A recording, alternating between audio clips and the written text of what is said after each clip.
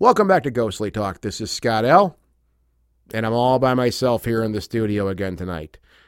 Don't worry, Amber will be back soon. We're just working on the schedule thing here. We've had some scheduling snafus, but that'll all be ending very soon, I promise. I still wanted to do a show tonight, though. I really wanted to do something, and I was really, really lucky that the one and only Morgan Lee Knudsen was nice enough to spend some time with me here tonight on Ghostly Talk. Next level conversation, it was a real pleasure and real honor to have her here on the show. Morgan Lee Knudsen has been involved in the world of paranormal phenomena for over 16 years. She is the founder of Entity Seeker Paranormal Research and Teachings, as well as the world-renowned Teaching the Living program for clients. Morgan brings classes and presentations on this phenomena to a new level, with inspiring lectures that include fire demonstrations, mind-blowing evidence, and uplifting stories. Morgan makes audiences recognize that managing who they are on the inside directly impacts what they experience on the outside, and to re-examine the world they thought they knew. I couldn't agree with her more on that sentiment, and we talk about a lot of that idea, about that headspace, let's say, in the conversation we had tonight. Enjoy.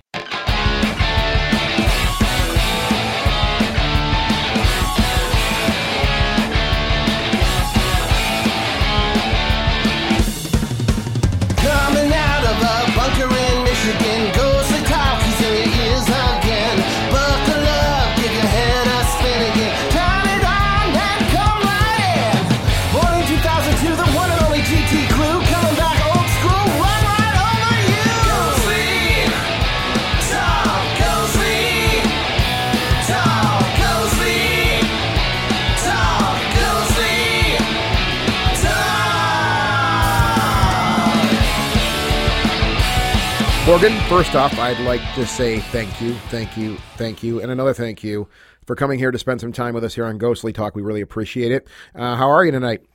Really good, and I'm really glad you guys asked me. It's always a lot of fun to do stuff like this, and it's great to just meet new people, and so it's awesome. Yeah, it's great to have you here. And you know, the bulk of what we're going to talk about tonight, and I'm looking for, when it comes to the paranormal, and I think a lot of people run into this. I know I did years ago, and every once in a while, sometimes I do run into this wall where you feel like you've maybe talked about or researched or just, brainstormed, whatever you want to call it, everything you can in this field, which we both know is ridiculous because it's a endless pit. Yeah, sure is. I don't mean that in a bad way, but it's an endless pit. But I know it's happened to me over the years where I just have run into play where I'm like, man, is there anything else we can talk about with this thing, right? And that's kind of the reason we started doing this show again years ago, is because, we did realize there's more stuff to talk about. There's more work to be done, I think, right? Absolutely. And, it's funny because I think you're right. I've known so many people in that same boat where they have been really just, they feel like they've just burned out of the subject, or they're burned out of the criticism or something like that. Yeah. And, sorry, I took a shot of water while you were talking. Well, yeah, and burnout is kind of like, I guess what I said was a nicer way of saying burnout. Yeah, and it's very easy to burn out because it's a given. These things I'm about to say, they're all a given. It's very likely that, none of us are ever really going to get any answers to any of these questions we have in our lifetimes. I'm not trying to sound negative, but it very much is a reality, I think. Now, I could be very wrong, and I kind of hope I am. I really hope I am wrong. But I think this could be a quest a lot of us are on that we may not really get some answers from. That doesn't mean it's not worth taking the adventure, though. And that's a given, right? Well, yeah, and I think the idea of, and I think so many people fall into that catch where they think, okay, I'm gonna eventually get it done, and I'm gonna have all the answers. And at the end of the day, there is really no subject that's going to be like that. Yeah. I remember a number of years ago, I had a conversation with a friend of mine because I'm very much an artistic person. I do a lot of fire arts and all sorts of different things. I draw and whatever. And and she really, really wanted to be a drummer. And she had this idea that it was like she was going to get into drumming and she was going to learn the lessons, take a set of steps, practice drumming, and then she was going to master drumming. And I said, that's you've got this backwards. Like the joy in the journey, and it is the joy in the journey. And if, especially in things like parapsychology and the arts as well, you are never ever going to master it. And the day that you master it, then you've stopped learning. Yeah. So I think people need to take that part out of the equation so that they can actually begin to realize that no, we won't ever get it done, and that is actually, it can be a really good thing. I'm a music nerd. Our listening audience knows this, and that really struck a chord with me, which you just said. And I got a couple of ideas to retort with that. One is the great Neil Peart from the band Rush. I'm sure you're familiar, right? Oh, yes. Pretty much, it would be easy to say, and unfortunately, we lost him a couple years ago, which was a very sad day.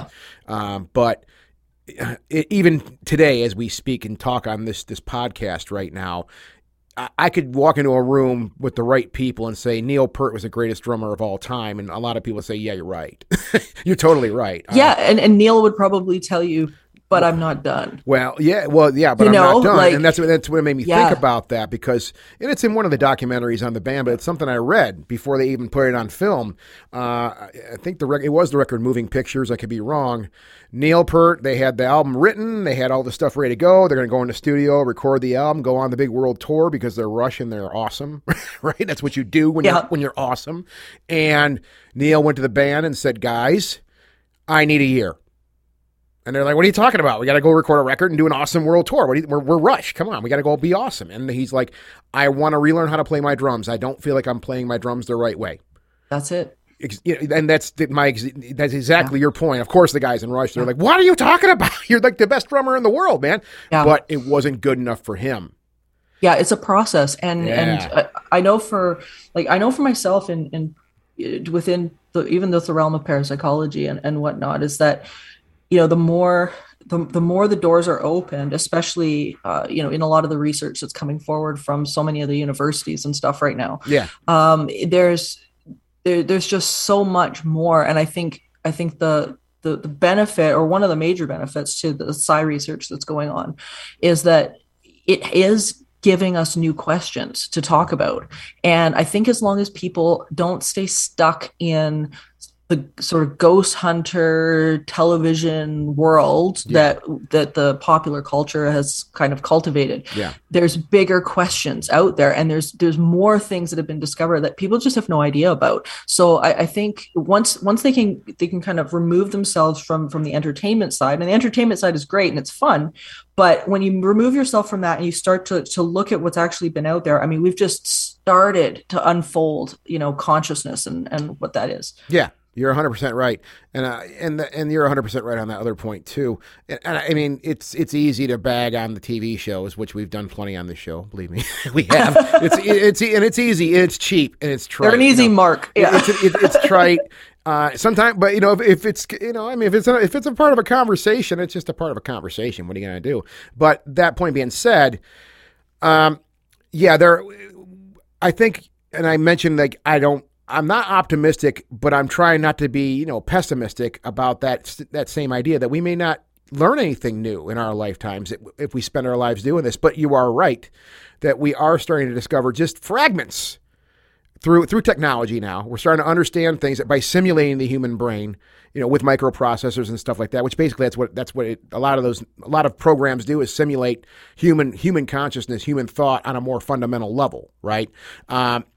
We're starting to learn things about our own consciousness, about psi, through these machines, right? But it's not. It's a sliver, and I think that's how you said it. I would consider it a sliver, but we are making progress. Well, we're learning it slightly through AI, but I would counter that with the fact that a lot of the experiments that are being done right now, the AI and artificial consciousness has not been able to replicate. So, I think, like when we're dealing with, say, for example, the observer effect and stuff like that, when they're looking at these experiments that are being altered through somebody's observation or their gaze or their intention or whatever it is.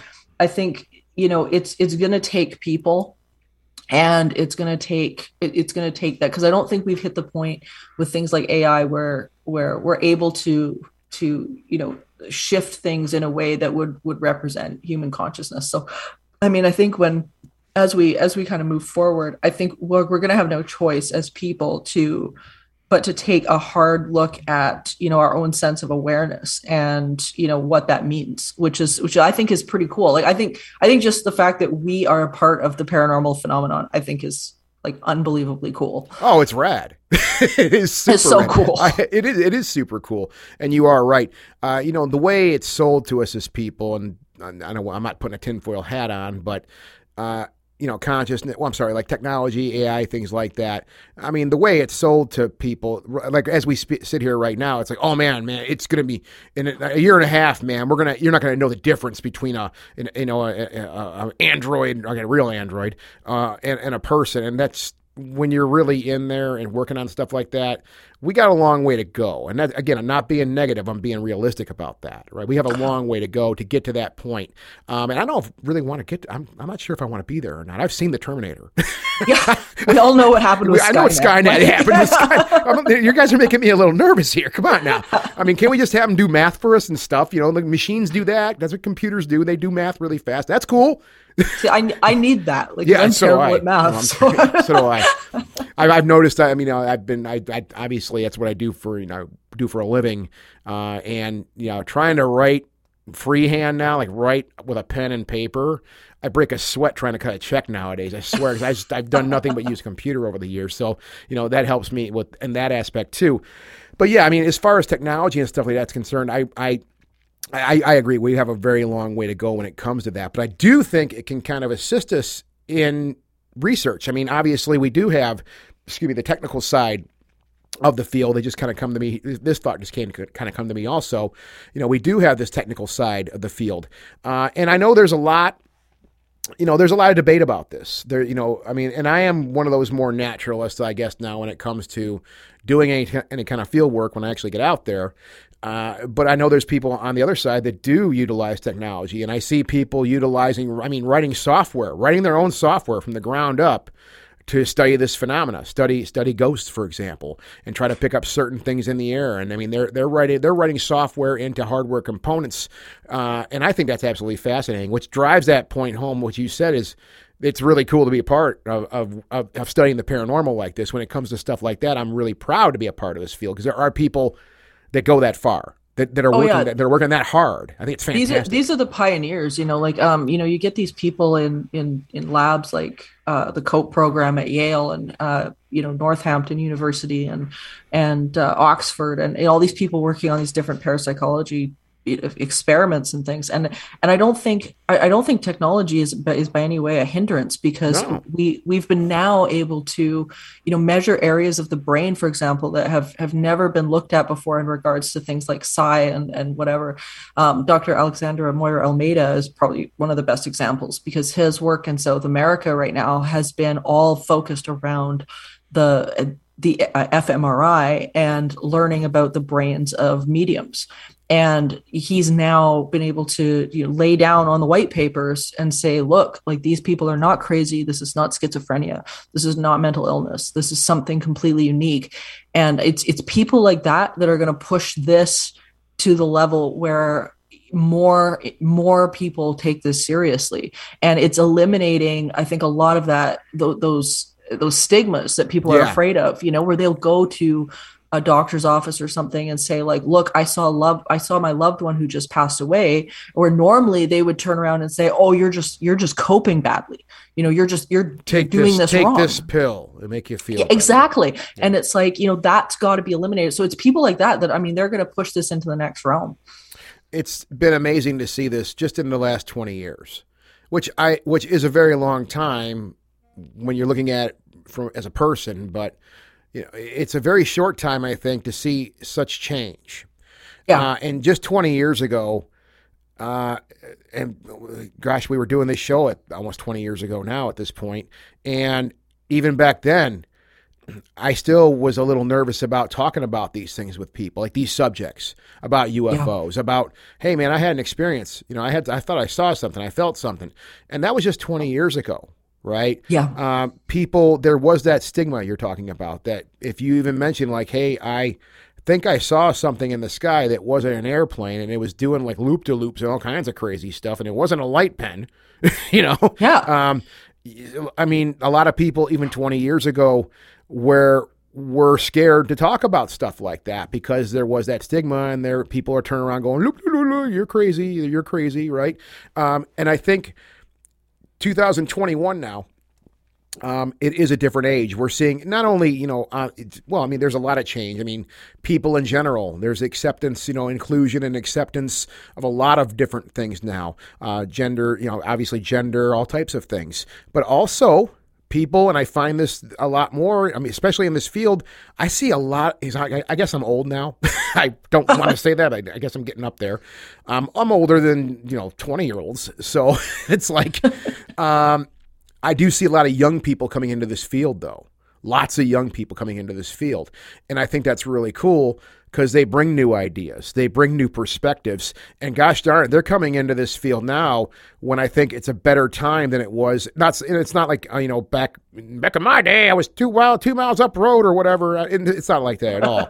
But I think it's a better time now. It's a little easier now. Oh, I agree. To talk about these things. Yeah, I completely agree. And I think a lot of conversation and whatnot in other areas has helped to open those doors. Like I even remember 20 years ago, my business partner at the time, Stephanie, she founded Entity Seeker with me, and that was 20 years ago. And I remember her going to work and being nervous about mentioning it. And then when she did mention it, she'd immediately, oh, you're evil, or you're like, had this really backward stigma to it. But now, we hear words like autism more. We hear more, I guess, the brain. We understand that the brain is not shaped the same way for everybody. Yeah.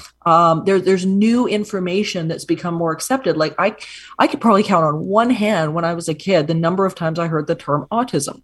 Yeah. It just wasn't talked about 20 years ago. It just wasn't. And so, I mean, when Steph and I founded Entity Seeker, it was just, there's no way, you'd hear discussion like that other than if, you were out looking in the medical dictionaries. Yeah. But now it's like we're becoming a little bit more aware that, just because somebody else has an experience that you didn't have, or you're perceiving something that someone else didn't, doesn't mean it's wrong. Yeah. Well, and that's something I heard in an interview with another musician that I looked up to. I mean, I was reading his interview years ago, and it's one of the things this guy said that stuck with me. And he's like, let's talk about the idea of what mental illness is for a second. He kind of went down this trip, and his point really was like, obviously, if you're a danger to yourself and others, I understand that you may need to get some help and kind of be separated from the herd, so to say, right? Yeah. Nobody wants to deal with that. However, if you have a different viewpoint on something, or your observations may be a little different, and heaven forbid they may be eccentric or obscure. People have been locked up for things like that, having different ideas. Well, I think the sky's purple and not blue. I mean, that's just an example, right? Yep. But I mean, at one time in this country, just in the U.S., you could say something like that, and if somebody wanted to, they could say, well, hey, man, you're obviously not seeing things correctly. We need to get you some help, right? Yeah. And put you right away. Go ahead. Totally. Well, it's interesting because in my classes, I often use the example of my python. I've got a snake at home, and I've had him for 17 years. And he's incredible because he is able to see in the thermal heat. He's able to, I mean, his strikes are faster than the human body is even capable of. It's a ball python, right? He's a ball python. Yeah. And I saw a picture. I'm like, yeah, I know. Yeah. Yeah. And he's able to do these absolutely incredible things, like taste the air for scents and know which direction that's coming from. And I use him as an example often because you'll point to somebody that's having, that's denying somebody's experience or something like that. And you say, okay, are you going to deny his experience that you can taste a smell just because you can't do that? It's like, it doesn't make his experience wrong. It makes it different. It's different than yours. And so I use him to teach quite a bit because he's just like a little superhero. It's crazy, the abilities he's got. Yeah. But he perceives the world in a completely different way. And I think that's how they're beginning to understand and to realize that people are exactly like this. That we do perceive energy. Our eyes, our brains translate energy and light and whatnot, and we do it different. Like a great example was that the gold and blue dress that was all over the internet for a while. You know, half the people arguing about it's gold, and the other half arguing no, it's blue, and it's like, no, you're not wrong. It's how you perceive it, and perception is everything. I mean, that's one thing I learned years ago was that statement alone, and sums a lot of this stuff up. Is your perception will determine your reality. Ultimately. Perception is everything. I have to take us off into the weeds for a second here. I actually had a female ball python for 24 years. So wow. I find snakes in general and reptiles in general just as fascinating as you do. And I'm glad they are little superheroes. They're amazing creatures. Yeah, she was with me for 24 years. At the time, was over half my life when we, she got very old, and that's sometimes they have, we had to. I hate to say it, she was very sick. Yeah. We don't, but we know what we had to do. But yeah, Astrid was her name. So yeah, we're gonna go into weeds there. Whenever I don't know too many people these days that actually, partner with snakes. Not a lot of people want to do it anymore. It's kind of an old hobby. I had the hobby when I was very young, and so it's nice to meet somebody who actually has a partner that's a snake. That's really cool. Oh, totally. Well, he's so amazing because he's teaching me stuff constantly, and he's so in tune with everything around him, and he is so in tune with emotions and reading emotions and understanding that energy. And it's, he's just been an absolute joy for me. But man, like you get schooled on what it is to be tuned in, tapped in, turned on, and understand joy, because like he's just a little ball of happy. Yeah. And and he reminds me all the time, every time I'm with him, that it's like, no, like watch your energy, because he's looking and listening all the time. So he's fantastic. They can feel that. They really can. We became cat people around here, so we have a cat. Also now. Good to be. Yeah, and I'm learning a lot from Rollins, our little cat we have now. He's a good little boy, and he and Amber, the other host of this show, she always she yells at me because every once in a while I might raise my voice a little bit, and she's like, the baby, what are you watch your mouth, and I'm like, but you can really tell, like, if I get loud about something, he will kind of look back at me and kind of walk away, like just kind of distance himself, like, what's your deal, dude? I don't want to deal with you. And if you're getting loud, that's pretty obvious. There's an energy coming off of you, but I'm sure he feels something also, right? Yeah. Well, I think animals, they're so unwilling to be miserable, where people are really, really willing to be miserable. We put up with negative emotion way too easily and way too much. Yeah. And animals are just not willing to do that. They won't go there with you. And, the cats are such a great example because they just have a mind of their own, and they're not out to please anybody but themselves. But they don't care. It's a good thing though, because it's a lesson for us to be like, are you being disciplined enough with your thoughts and your emotions and what you're creating in your world to feel good? How disciplined are you in feeling good? And they'll tell you. They'll just leave. And that's a really interesting idea. And I'm sorry, we haven't talked too much about the paranormal stuff here, but I believe it all does tie together, right? It absolutely does. And that idea you just postulated to me is fascinating, because I think we've all met, and they're easy to talk about. I'll tell you that too. People that, and it was a friend, a person years ago that another friend was talking about. I remember this guy said, it's something else that just stuck with me. He's like, that person is not happy unless they are completely miserable. Mm-hmm. And I'm like, wow, you just summed that up. Like that's what that person is. And I've often thought about that. Like, why does somebody want to feel that way? What drives you to feel that way? What, as opposed to just having fun, or having at least fun thoughts all the time, or having happy thoughts? I think sometimes that people mistake their misery for power. I think sometimes you have people that mistake either being the victim, which is where often it stems from, being the victim, as a place of empowerment. And it's a weird, I guess it's a weird trade-off, because when you look at somebody who's pretending to be a victim, it's like, obviously they're saying that they're not empowered.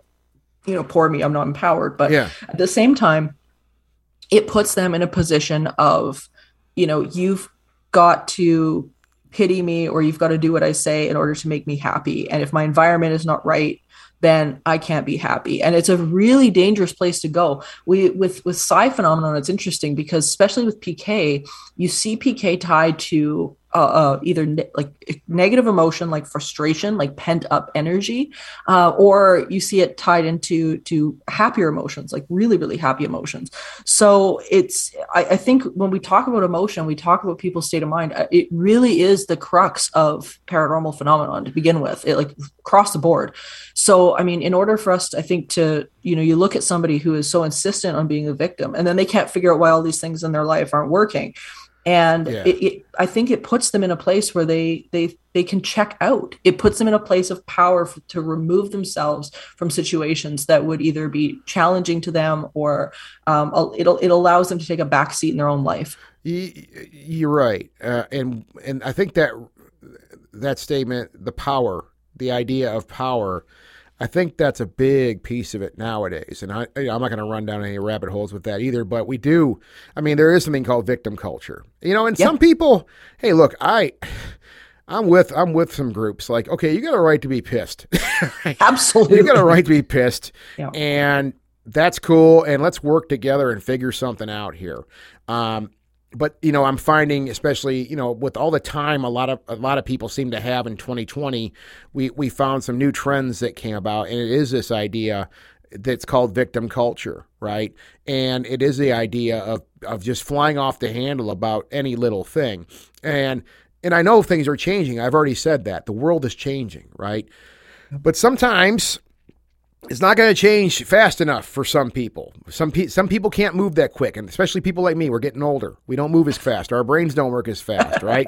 So I think there needs to be a little bit, when it comes to what I refer to as this victim culture thing. I've seen people personally fly off the handle for very, very little things. And scare the living hell out of people around them. People going, do what? Okay, just okay. And that's, you're right. I think some people may actually, I hate to use this term, but get off on the power a little bit, right? Because it's easier to make other people wrong, right? Like if you're upset, instead of we really as a people in general, as humans, we need to really examine where we are getting our happiness from. Yeah. Are we getting our happiness because we are in command of our thoughts and we can choose the thoughts that are going to make us happy? Or are we really in that position where the things around us are dictating our emotions and our reactions? And that's a very powerless place to be. Yes. And people make that mistake. They think, if I get really angry about this thing, then, I'm going to be in power about this thing. I'm going to be just really, really, really mad. And when you're in anger, that is one of the most powerless positions you can put yourself in. So people will they get that mixed up. They think if I'm really angry about this thing and I get really riled up about that thing, that it's going to put me in this position that I'm going to be able to, make change and this, that, and the other thing. And, it's okay to be angry, but you have to be able to then get yourself into an emotional alignment with a solution, because the vibration of the solution and the problem are two different things. So you're never going to find the solution to the problem in the solution in the same vibrational energy as the problem. It's just two different things. Well, it's I think the victimization type thing, it's a very short-term idea. It's short-sighted. And because you said this a few minutes ago, you keep doing that and you keep running into situations and you keep blaming everybody else for all the situations you're in and keep making yourself the victim. And I've seen it happen. It's just a snowball effect, right? Before you know it, everything's a complete mess, where a lot of times, and I do believe that, it isn't a matter of the situation is not the problem. It's how you respond to the situation, right? Well, and what I've learned over the years too, is that when you find something to really complain about, the universe, I promise, will send you more to complain about. And I think that every time. And if you want to be the victim, there's no problem in that either. There are people that will accommodate that too. Yeah. And you don't want to meet those people. If you want to be a victim, you're going to find the people that will make you a victim. Oh, yeah. It's not good. And, that's why I think, one of the practices that I would send my clients through and my students and all of that is the process of gratitude. And it's like, you got to find whatever you can and milk it for as much gratitude and appreciation as you possibly can, because unless you can get yourself there, you're going to be ineffective at making any sort of change. I agree. There is the other side of this though too, that I was thinking about also here, and it's different but the same. I think it's an interesting idea. It's something me and another friend, we talk a lot about this. And it's the idea of being voluntarily uncomfortable, right? And I don't know if you're familiar with it. I'm sure you are. It's just about putting in work. It's all the idea is, you know what I mean? Yeah. And it's one of those things also, I think it does tie in with this other idea, where like this idea of how you respond to things and playing the victim. A lot of people, that's what we refer to it as, is this idea of being voluntarily uncomfortable. And yeah, kind of sucks. Not that much fun a lot of times. I'm not a huge fan of working. I'm not a big fan of it. Haven't been a big fan of it for a lot of years, but I've been doing it for a long time. I tell you that, right? Because I do understand that, we do live the how our society is constructed and how things are done. This is what you do to sustain yourself. Is it my first choice? No. Is it always fun? Absolutely not. But it's what I do to take care of myself and my family, right? And other things too. I mean, just simple things like exercise and stuff like that. Not exactly the most pleasant thing to do, but it's good for you. Makes your mind feel good afterwards too. I do enjoy it myself. So there is this idea too, and I tell this to people that are in the same position that you were talking about a second ago. People that are wondering why the world, why the universe is spitting on them at every second. It's like, well, sometimes, maybe you need to make yourself voluntarily uncomfortable for a while and put some work in, and you will see some of those benefits, I think. Well, and you can be part of success. A part of the journey to success is going to be outside your comfort zone. Absolutely. Everything that is going to be what you deem as successful is outside of that comfort zone. Like I know for myself, like I've been entrepreneur since, I guess 18, and it's been a long time. And when I actually a little earlier than that, but when I started, I started with nothing. Like I was homeless. I was bullied. It was ridiculous. Yeah. And you have to get to this point where, if you want success, that you have to be okay with two things. You have to be okay with the unknown, and you have to be okay with, like you were saying, being uncomfortable, because there's always going to be that risk factor there. And that's where you really have to fall back on what we were talking about before, which was appreciation and gratitude, and really begin to focus in that way. Because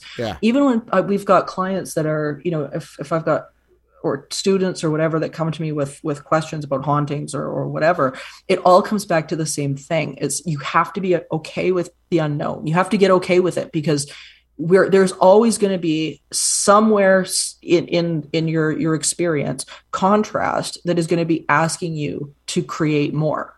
So you got to get okay with the fact that there's going to be contrast. You know what you don't want, you know what you do want.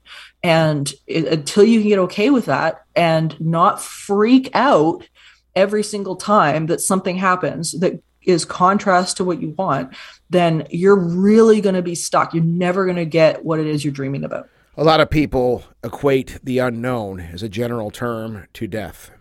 That's one of the problems I think people have with stepping out of their comfort zone, is just that, is the idea that the unknown, it's the unknown.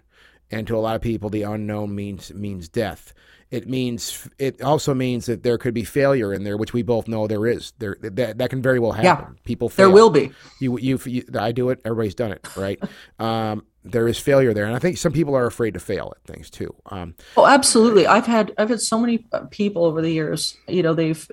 You've seen my success in television and magazines and in teaching and all of these different things. And I've been blessed with a really, really great platform. Yeah. But they've said, I'm so jealous of your success. And I'm like, you don't understand. I've failed more times than you have failed ever. Yeah. And that's real, but it's how you frame it and every time I've got like, I'll have like 5 projects in the go and 2 will work. And then the other 3 will just fall by the wayside. Like I can count a million projects that I've had in my head or that I've tried to execute and they just haven't worked. Yeah. And so yeah, you're gonna fail. There's no way around it. The question is how you're going to frame that failure. Are you going to frame it as, this is the end of it. I always fail. How are you going to, how you tell yourself about that? Or are you going to turn around and go, okay, you know what? This was either A, not the path I was supposed to be on, or B, I acted too soon. I didn't line my energy up. I wasn't prepared for this. How can I prepare better for the next time? Yeah, exactly. What do you learn from it? That's the main idea there is what do you learn from it? I tell people that I mentor nowadays professionally and things like that, I'm like, you're going to screw up every day. Get used to it. Yep. It's part of the game. I mean, don't screw up really bad. There's varying degrees of screwing up. I mean, you can make little mistakes and that's cool. But, but the main thing is, you own it and then you learn from it and you move on. Simple as that. Right. So, and a lot of people, I think that's a hurdle for a very large hurdle for a lot of people to try to get over or not go over at all when they see that in front of them. They say, man, I don't want to fail. So that idea, I think, is so painful to some people. And I understand. I really do. I personally get it as I've been there myself, and I know you've been there too. But I guess, and I didn't want to turn this show into a motivational thing, but pretty rad though. But I think that's what people need to look at and get into that idea of being voluntarily uncomfortable. And that's what it all ties back into the unknown, when we're I'm actually on the podcast that I'm going to be launching here in October. One of the topics that Mike Brown and I talk on is the idea that we have to change the definition of how we are billing the unknown to the public as paranormal researchers or whatever, because what's happening and what I've noticed happen, especially in the last couple of years with all the crazy that's been going on, is that the people don't know what to do with the unknown. So instead of being curious, they become fearful. Yep. And my thing, especially with the paranormal and things like that, is we have to be ambassadors of this information, and it's all fine, to have the shows that are, being entertaining and, they're being, turning off the lights and running around the dark and all that kind of thing. And it's fine. It's fine to label, have fun and have that as entertainment. Yeah, but I think it's partly having an opposite effect where people are becoming more fearful of the unknown. And now we've got all of this like real life unknowns popping up around us, and people feel like they're out of control, and immediately they start labeling the unknown as evil or bad. And we've got to start replacing that with curiosity, because if we do that, then all of a sudden, if you've got, say, for example, another culture coming into the society, or you've got, something that's going on that's not a haunting, but maybe is something that's new to the general population, they can go, oh, hey, wait a minute, let's find out more about that. Hey, that's kind of freaky. Let's find out more about that. Yeah. And when I was a kid, I had like one of my first paranormal experiences that I ever had is scared the living hell out of me because I was 9. Yeah. But afterwards, that's where my brain went was I got to know. I got to know and I got to understand this. And that I think made the difference for me between, those two pathways. I think it was it's a curiosity for me also. I know this started for me when I was very young, and it was just the curiosity.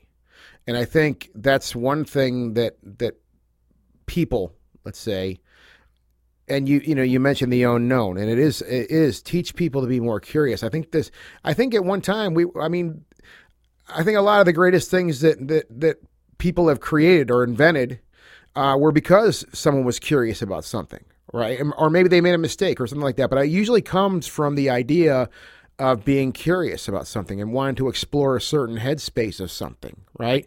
And I don't see that. I mean, I'm not trying to generalize, right? But it seems like that the reaction is what you say. I agree, where it's more run the other way in fear and get away from it. It's scary. We don't know what it is. So let's get away from it, as opposed to going, hey, well, let's check that thing out. What is that? Well, and fear quickly turns into hate. And Yeah. hate and anger becomes that sort of self-righteous hate and anger that we were talking about at the beginning of Yeah. the show, Yep. where people are putting down somebody else for having a different experience. And like Yeah. I'm sure have seen it as well. Just, I mean, social media is such a hornet's nest for that, Ugh. where, you know, if you've got somebody who is having a different experience, immediately you've got 10 people that'll attack them and say, like, you know, that didn't happen to you, you're a liar. Yeah. And it's like, hold on a minute. Like, you know, everybody is creating their own reality at the best of times. Yeah. So, you know, we can't have that way about us. But at the same time, you know, we're sitting at this I think crucial point in humanity and understanding, where we've got to really start to look at, you know, this, we really do create what we expect, and we got to take a hard look at our paradigms and a hard look at our expectations, and that's ultimately what's going to determine, you know, the reality that each individual is experiencing. It's not going to ever be a blanket reality. There are certain pieces of reality that everybody can agree on. Yeah. But it's not a blanket reality. And I mean, hell, I mean, the scientists can't even determine, you know, necessarily time, right? Like, we're not even agreement on time yet. Like, we're talking about linear time, non-linear time, all the, like, we're back there scientifically. So the idea that everybody is having the same experience is just crazy to me. Well, the problem we have with reality and nature and things like that, and it's something, another thing I learned many years ago from a mentor, was the more you learn you don't know anything. Right? That's it. And just a construct like time, where some people say, well, you know, time is a man-made thing and whatnot. Oh, and maybe it is. It's a construct that people thought up so we could get to work somewhere at the same time, or all be there at the same place. How you take time out of it, it's kind of hard to even discuss. But, you know, it could be just something that we invented, and that time is just, it's something that it's a construct by people, and it means really nothing outside of that, right? Well, and we know that time speeds up when we're having a good time. Time actually slows down when we're not having a good time. You feel it. You know? You feel it. You feel it's it, and painful. it's measurable. Yeah. So, I mean, you know, the idea that time is linear, I mean, it's just simply not true. And I mean, like you were saying, we need some sort of a system so that I can show up and talk to you on an interview. Well, yeah, that's how we got here today. I mean, hey, what time you want to do? Okay, great. Sounds good to me. All right, great. And I mean, that's how we got here. I mean, so it's a very useful tool that was built. Completely. It's fantastic. It's a tool. But it's a tool. It's a tool. And it may not mean anything outside of how it was originally designed. You know, I mean, and that's just my point, right? I mean, time itself, we do know that, you know, relativity and things like that, there is this idea that time as we know it can speed up or slow down depending on how fast you go, depending on gravity. There's a lot of things that go into that. So the whole point of this really is the more you learn you don't know anything. Well, yeah, and it goes back to what we started talking about originally, which is, you know, these people that feel like they've hit a dead end. That's exactly what I'm talking about. Paranormal. And it's like, we just haven't. There's so much. And as soon as you start digging into it, like there was a recent edition of the Advances of Parapsychology, the 10th edition just came out this past year, and it was phenomenal textbook. And it's definitely not light reading, but it's so brilliant, and it's so mind opening, and we've come so far. I think so much further than what people really understand in terms of what they're seeing on television. You know, they're beginning to understand, you know, how mediumship works. And it has to do with things like memory cells and quantum physics, and like it's crazy the amount of information that is now there that people say, oh no, it's just all nuts, and you know, we haven't explained it yet. Well, no, it's there. Like, it is there, but people aren't going far enough and stretching themselves far enough to actually get into this and realize that a lot of this stuff is now being, you know, not only theorized but worked out in the labs and things like that. Yeah, and I think phenomenal. By nature, you know, you said nuts and bolts, and I think by nature people just want psi research, ESP, things like that. I want to understand it on a technical level more than anybody does. But I frankly don't think at this point, maybe, and again, this is all theoretical what we're talking about here, but I think it isn't going to be. It's not going to be that simple. I've been saying this for a while now. ghosts, let's just talk about ghosts, for example. They may just be a force in nature that we simply just cannot understand yet. Maybe we'll find some way to understand it down the road, right? But I mean, to try to understand it on that nuts and bolts level, like you try to understand how a car works, I don't think it's that easy. I don't think it's that simple. No, and I think you're right. And I think too, people have negated the power of our own mind, our own ability to produce psychokinesis. Like one of the big things in the Advancements book that really caught me was the discovery of just how PK works and how it can store up in objects and how the decay effect applies. And there's so much now that they know about our minds and how this is possible. Yeah. And how that's working. And, I think for me, that's some of the most amazing stuff. And then of course you get into things like, apparitions and stuff like that. And I mean, sometimes it feels like we're still back at square one. It does. It does, because obviously you cannot predict any of this. And that's always been the big thing. I mean, and I know I've been here before where I've been with people like, well, I thought I was going to see a ghost tonight. And I'm like, it don't work that way. No, we can't predict anything. It's still, and that's to your point, it's still at that point in some areas where there are a lot of amazing things happening right now. A lot of amazing research is happening, but we're still, in my opinion, still at that point where we can't predict anything yet. It's still, if you happen to see something or get something on film or maybe record something with some audio, fantastic.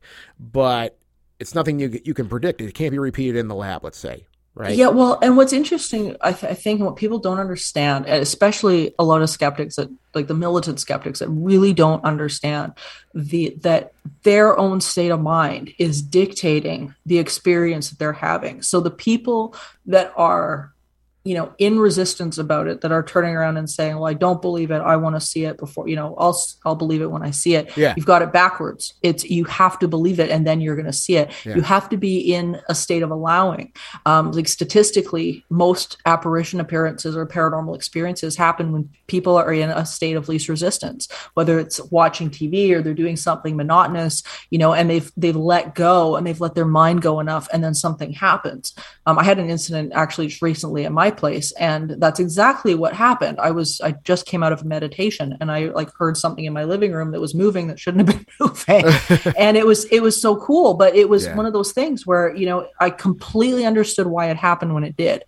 And so these people that come into this and they think like, well, I don't really believe in this and this is stupid and blah, blah, whatever. And it's like, okay, you are literally denying yourself the option when they do the Gansfeld experiments and things like that in the labs. Yeah. One of the first things they do is they get people into a state of meditation. Usually they use either something like Hemisync or they use like water sounds or something like that. But it's the people who statistically do really well in receiver experiments or Gansfeld experiments or anything like that are the people that come in who are a little more outgoing.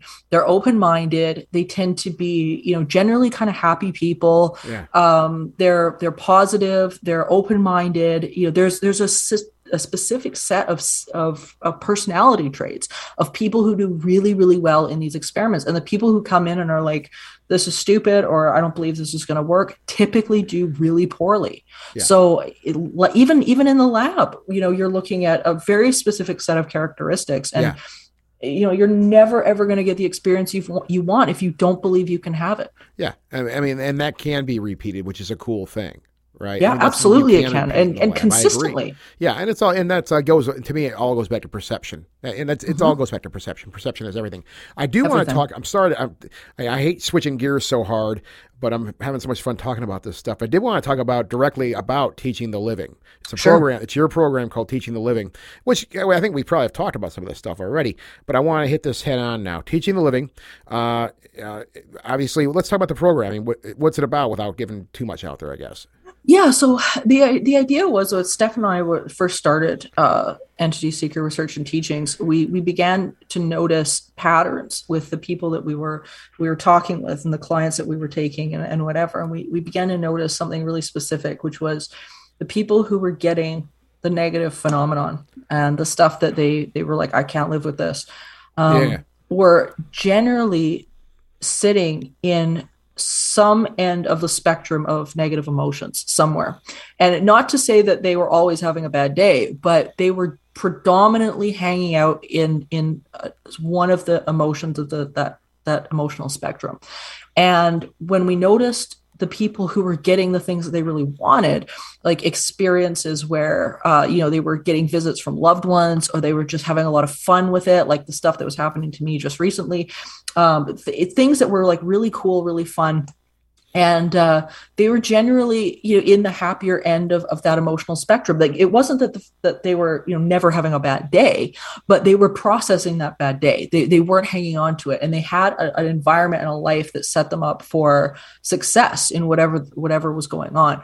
And when we realized that, we realized there was such a direct conversation that was going on between the energies around us and what they were creating. And we sort of designed this example of a radio dial. And we began to realize that our lives and our experiences, both in the paranormal and in real life, are very much the same, where if you're dialed in to, say, the emotion of anger, most of the time, you're going around just you're pissed off, you're frustrated, and you've got stuff going on in your head all the time. Yeah. The energy that you're tuning into, the experiences that you're tuning into, will reflect that in almost a mirror type fashion. And it's not that people are going around thinking, well, I'm so angry, I'm going to have a horrible haunting in my house. That's not what they're thinking, but they're tuning into the experiences that match that energy.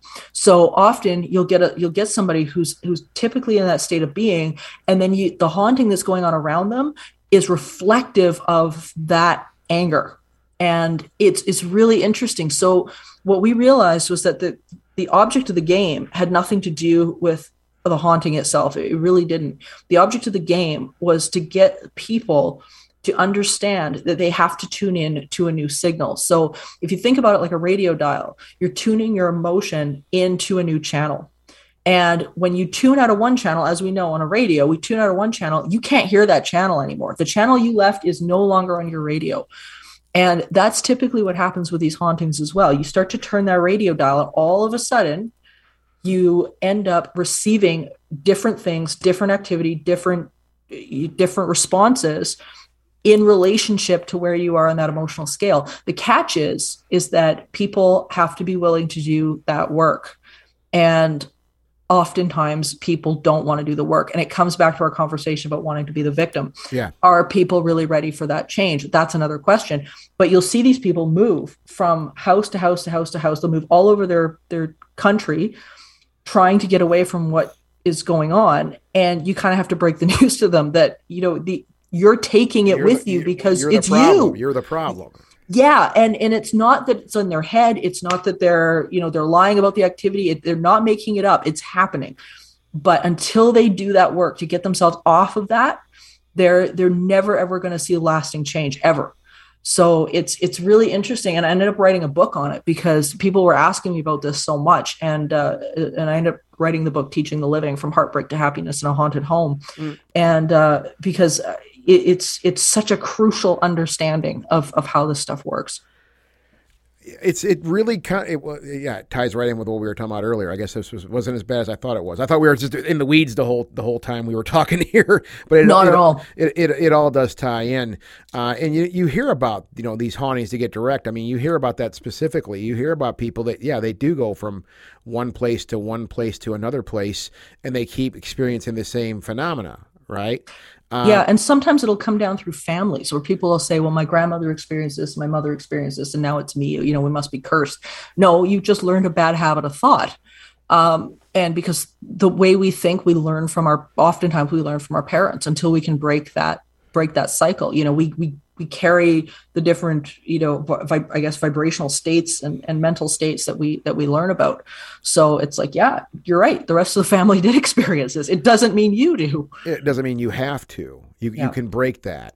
I guess the question I have, and we could probably talk about this for another 4 hours probably, is, I guess, what are some of the ways, if you know of, that you can retrain yourself, I guess. This is easier said than done, I know that. right? It is. And the first thing is you've got to be willing to do the work. You've really got to ask yourself, are you that sick and tired of what's going on that Yeah. you are sick and tired enough of what's happening that you're willing to change? Because there's a few stages to readiness. And unless you're in that final stage of like, I am so sick and tired of myself that I'm willing to do whatever it takes. So I think that's really the first thing. And then the next thing is to really take a look at are you living what you want to live? If you could wave a magic wand, what would your life look like? What would you be doing? Would you be picking up painting again? Would you be going for more walks? What would you do? What can you do right now to do the little things to start to improve that? Yeah. I do a lot of journaling, like a lot of journaling, but I think people often, they journal the wrong way. They journal how much of a bad day they've had. They'll pick up their journal and be just like, I had like the worst day, blah, blah, blah, blah, blah. And all you're doing is creating momentum with that. You're putting more energy into what you don't want. And what we resist persists. So we can't do that. And so oftentimes it's just a matter of sitting down to start the process, is to just find 5 things to be appreciative of. Just 5 things. Do it every day. Hold yourself accountable to 5 things every day. And you can slowly start to retrain your brain, because if you know you're going to be accountable for those 5 things at the end of the day, you start looking for those things as you go through your day. Yeah. And then your list gets a little bit longer. But there's little things that you can slowly start to do that will shift your emotional center. But ultimately, it's really a matter of, how tired of you are, that you're living this way. And, at what point are you going to choose happiness? Because your environment is not going to change before you do. You've got to do it first. So you will see different once you start doing the work. You can't start relying on external circumstances, because you won't get it. No, you won't. And I mean, that's to me a great plan, even if you aren't experiencing a haunting or something like that. It applies to everything. It applies to everything. It's just a healthy way to live. Do more things. I mean, do more. I think that's a big problem too. And I know this is a pitfall I have. I can say this with full transparency. I put myself through a lot of stuff I shouldn't have to put myself through. And I should say I put myself through a lot of things I shouldn't put myself through, period. I did say it right. There's a lot of stuff. I mean, I know I have a trait where I don't allow myself to relax unless I do a certain amount of work or do a certain amount of things that I find, that going back to that idea of being voluntarily uncomfortable, right? Yep. I do it's a certain threshold that only I understand. And I have to get to that certain threshold. And then I say, okay, now you can go have a beer. Now you can go listen to a record. Now you can go lay down and read your book or something, whatever, the pleasurable things, right? And that is, while it's it's a good work ethic. I understand that. It's where it rooted from. I think, to me, it's starting to become a little bit of an issue, because I get yelled at about it and I go, would you just sit down already? You've done enough for one day, Scott. Stop. Right? So it's one of those things. I think we all have those not triggers, but I think we all have those traits like that, where you just go a little too hard on something that you shouldn't go so hard on. Well, we've glorified the idea of being busy. And in our society, if you're not doing something and you're not sacrificing something and you're not miserable about that sacrifice, then you're lazy. And you don't deserve to relax. You don't deserve that, yourself. because you should be miserable and you should be all of these things before you get. It's very strange. But when we look at one of the things that Steph and I, when we designed this program and when we realized that the value in it is, we looked at places called blue zones. And blue zones were designated by National Geographic, a journalist, freelance journalist.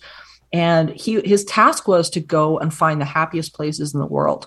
And he ended up coming back with a list, and the list is growing steadily all the time, because now countries and whatnot are actually looking at turning their locations into these blue zones. But they all had 9 factors. So there was places like Icaria, Greece, Okinawa, Japan, Loma Linda, California. There's tons of them out there. And each one had 9 factors, which they called the Power Nine. And every single one of them had to do with, people having a really good support system. They, had the leave when they needed leave from work. They prioritized their own spirituality and family. They had, they just prioritized joy. And what was so interesting about that is not one of these places, not one of the Power Nine, and not one of these places prioritized money. Money was not on the list. And some of these places were as broke as hell. Like they were broke as hell. But you would go into a restaurant at any time of the day and you'd find people just breaking out and dance just because they're just happy. And what was so interesting to us about this was that when we started to look at the haunting phenomenon and what was going on in and around that area, is that their outlook on it was completely different. So these places that were, we're normally in the West, we're talking about something that's scary and horrifying and, it's terrible, this terrible thing, this haunted house. They looked at it as connection with non-physical, connection with themselves, connection with loved ones, a spiritual practice, a spiritual experience, and something that was deeply connected. It was something that you wanted to have. It was very, very different. And it was so interesting to see that dynamic, so that when you brought these ideals to them about this scary, horrible, negative haunting, they couldn't figure it out. I was like, what are you talking about? It's weird. And so you could see just in those cases, the dynamic difference that, state of mind makes, and that's your perception again. Keeps falling back to perception. We perceive it one way, they perceive it a different way. It sounds like they don't have that pressure. I think, and you're right. I think especially in the U.S., and I've heard this from plenty of people from all over the world, people I've worked with, friends of mine, and they all say the same. They're like, you guys work too damn hard over here. You guys just work too damn hard. Why do you guys put yourself under so much pressure all the time? Why are you doing this to yourself? You guys wonder why your relatives are dropping dead before they're 65. Well, because you guys are just putting all this stress on you all the time. You guys need to fix that. What's wrong with you guys? You're right. We do that to ourselves.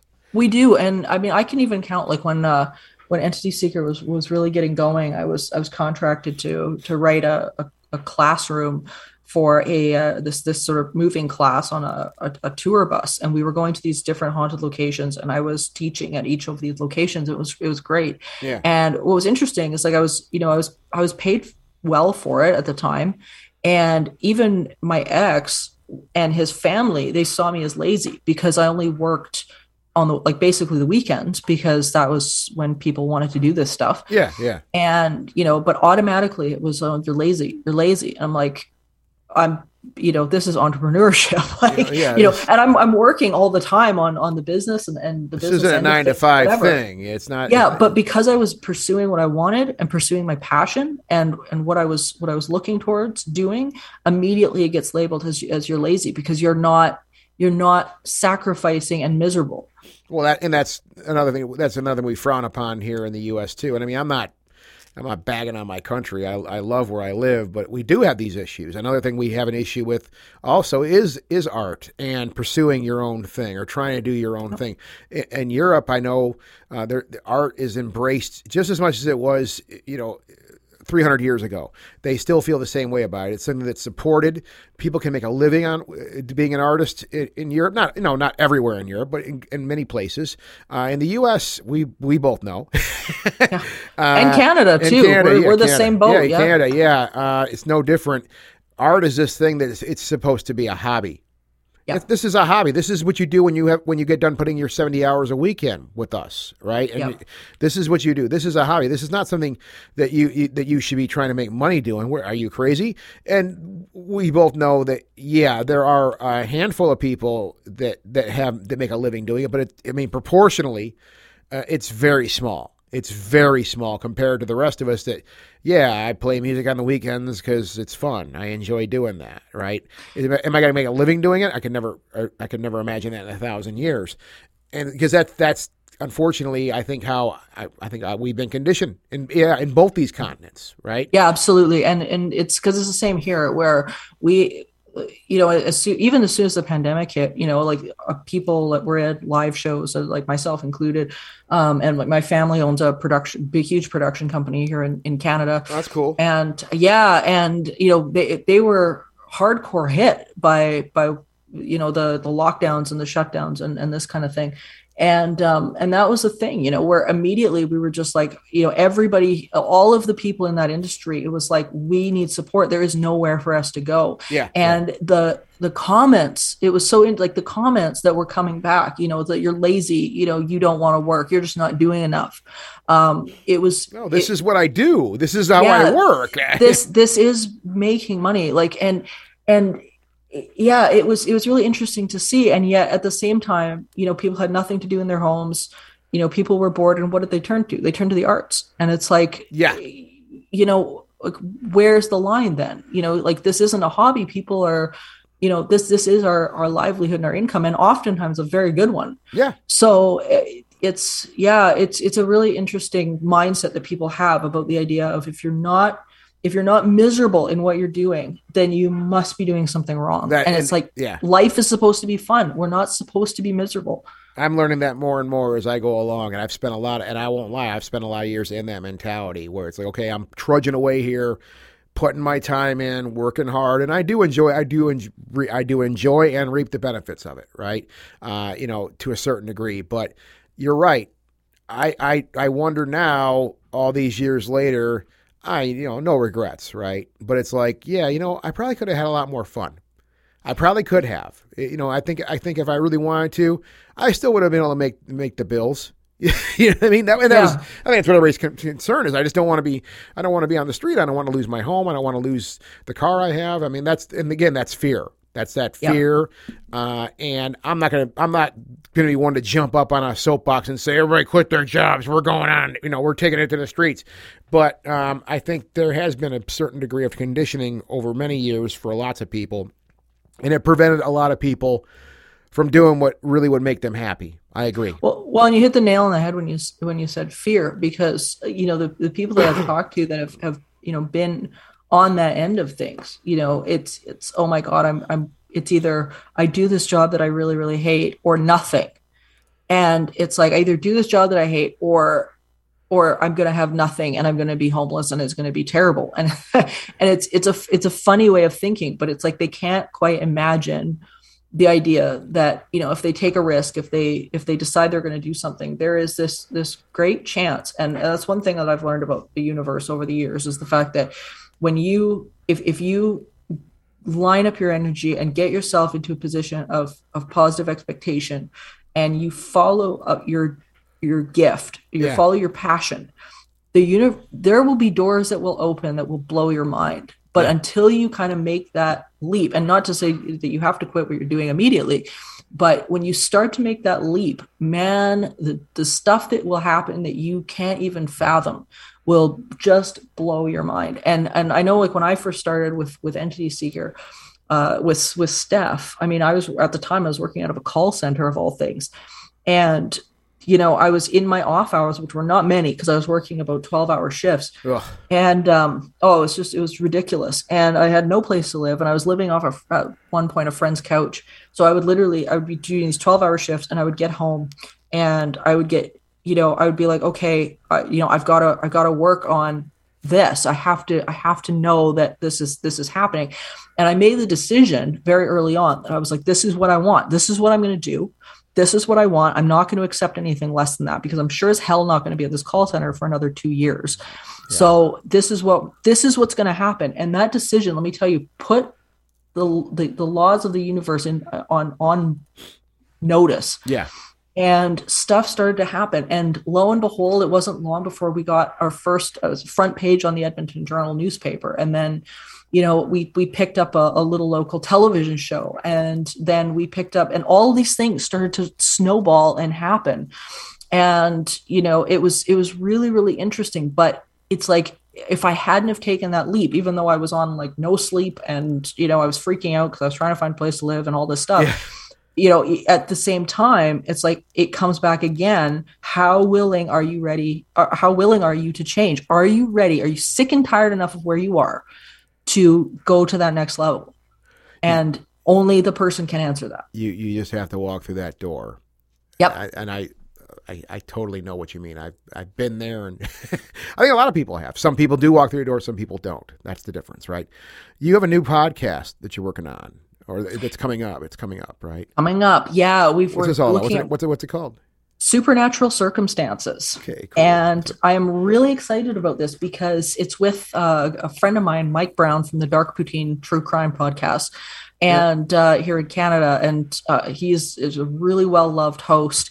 And I couldn't ask for a better business partner in this, because he's got this really, really great, open mind and inquisitive mind. And we want to be able to bring cases and bizarre happenings in the universe and not only talk about them with our audience, but give the audience practical applications, practical tools, and get them wondering about the universe in a brand new way. They are not going to walk away from the podcast with nothing. They're going to take something away from it. And it's going to be a big deal for a lot of people, I think. I'm excited. Outstanding. And is there a website for that? Where can we find that at?